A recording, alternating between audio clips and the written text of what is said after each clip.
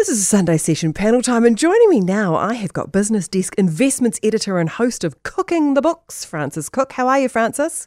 Not too bad. Excellent. Also joining us, we have got producer and commentator Irene Gardner. How are you, Irene?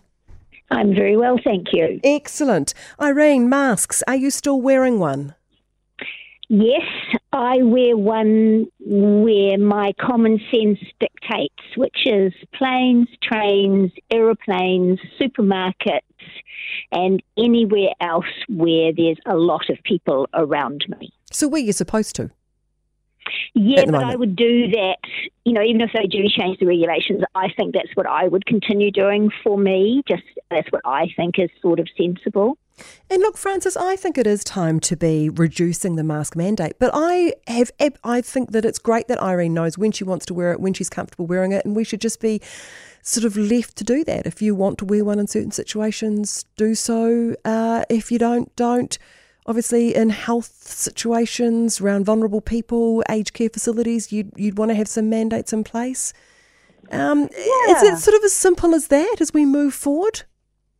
I do feel like it's good to remember that just because you're no longer being forced to wear a mask, you obviously still can wear one if that makes you more comfortable. And I'm very similar to Irene. I will still be wearing one in supermarkets.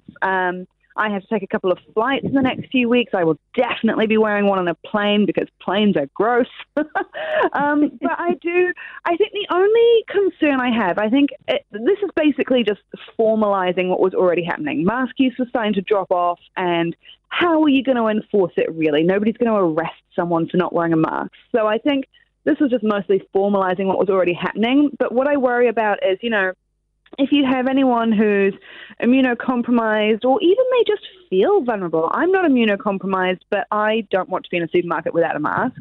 And I do worry that people in some of those jobs like supermarkets where you don't always feel the most comfortable speaking up, that they might feel a little bit of pressure not to wear a mask at work, even if they want to. So I do hope that bosses are having those conversations with their workers, that it is not only okay, but totally encouraged that if you want to wear a mask, you can, and that there should be no sort of social pressure, because there is a little bit of social pressure sometimes to just pretend that everything's fine. Yeah, no, I don't think there should be any judgment or comment made. I mean, we work in a building, a very large building filled with people. We've had a lot of people who've worn masks consistently for months and months, and will continue to do so, and no one bats an eye about it, Irene. Which is as it should be. Yeah, exactly. I absolutely agree with everything Frances just said. And while I can see that the regulations, there's a behavioural aspect to whether it's even worth keeping regulations, but I do really feel for people whose health puts them in a situation where the fact that less people around them are wearing masks actually starts to affect what they can and can't do. And that's the unfair bit of it, unfortunately. If you go to a restaurant right now, you'll find the majority of people sitting in the restaurant eating and drinking. No one's wearing a mask. You've got the staff wearing a mask, though, and it just sort of seems a little bit contradictory. And I think that if you were the kind of person who didn't want to be in a busy restaurant, Irene, then you'd probably choose not to be there anyway. Yeah, I think restaurants is a really tricky one, and I pick and choose a bit. It's kind of to do with spacing for me. And I actually would tend, even though obviously you eat and drink without your mask, I would tend to put it on to go up to the counter to pay, because I feel like that's partly a protection for me, but more than that, it's a courtesy to the staff member who's in that close contact role. But yeah, definitely restaurants is a sort of a slightly weird one, because it's very difficult to eat and drink wearing a mask. Because occasionally I've forgotten I'm wearing one and tried to do that. Yeah. It doesn't work well. Both myself and my producer have had incidences. My producer was in a very large shop yesterday, and she just suddenly realised no one was wearing a mask. And, Irene, as you know, I popped to film screenings quite a bit, and I went to a very large screening. It was before I got COVID in July, and I turned up to a cinema here in Auckland, and there would have been hundreds of people. Not one was wearing a mask, and it was almost like I felt like I hadn't gotten the memo, that everyone else had suddenly gone, oh no, it's all fine, but no one had let me know. I was sort of quite taken back by it. Can I just say at this point that I haven't had COVID, and I use my mask? Are you just feeling superhuman? Yeah, I do.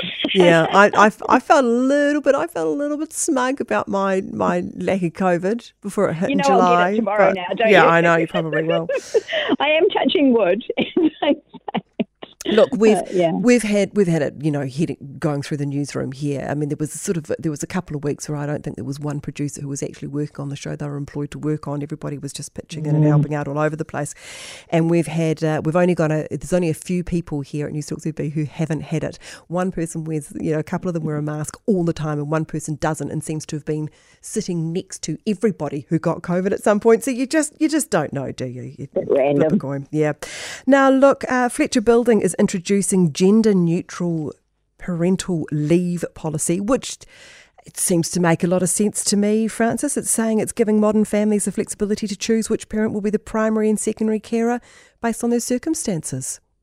Yeah, I've got to say, as someone who's just had a kid, so my baby is now a year and 1 month, so we've just navigated all of this, and we did it where I took the first 7 months off, and then he did the rest of it up to the year.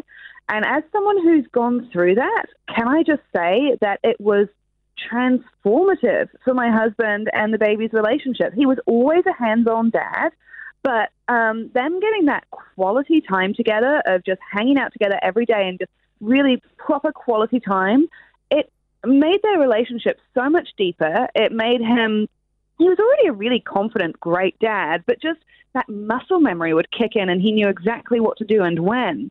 And I just thought he was so lucky to be able to do that, and everyone in our family benefited from it. So for Fletcher's to bring in something like this, and I mean, the policy in general is quite generous, and really it's helping people out on the amount that they pay as well. It's a bit more than just the average.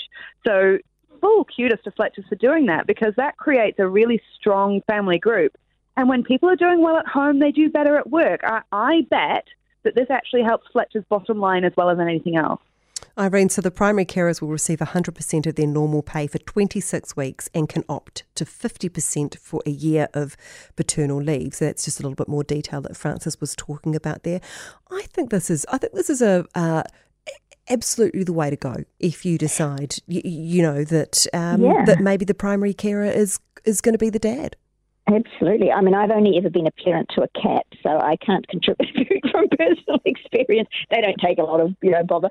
But it just seems common sense, doesn't it? I mean, in this day and age, if a couple are in a situation where one can do it for a while and the other can, and they're going to work it out over the year or 2 years or whatever, then the rules should be exactly the same for both. It just seems like it should be that way. I mean, good on Fletcher's, but it should be that way everywhere.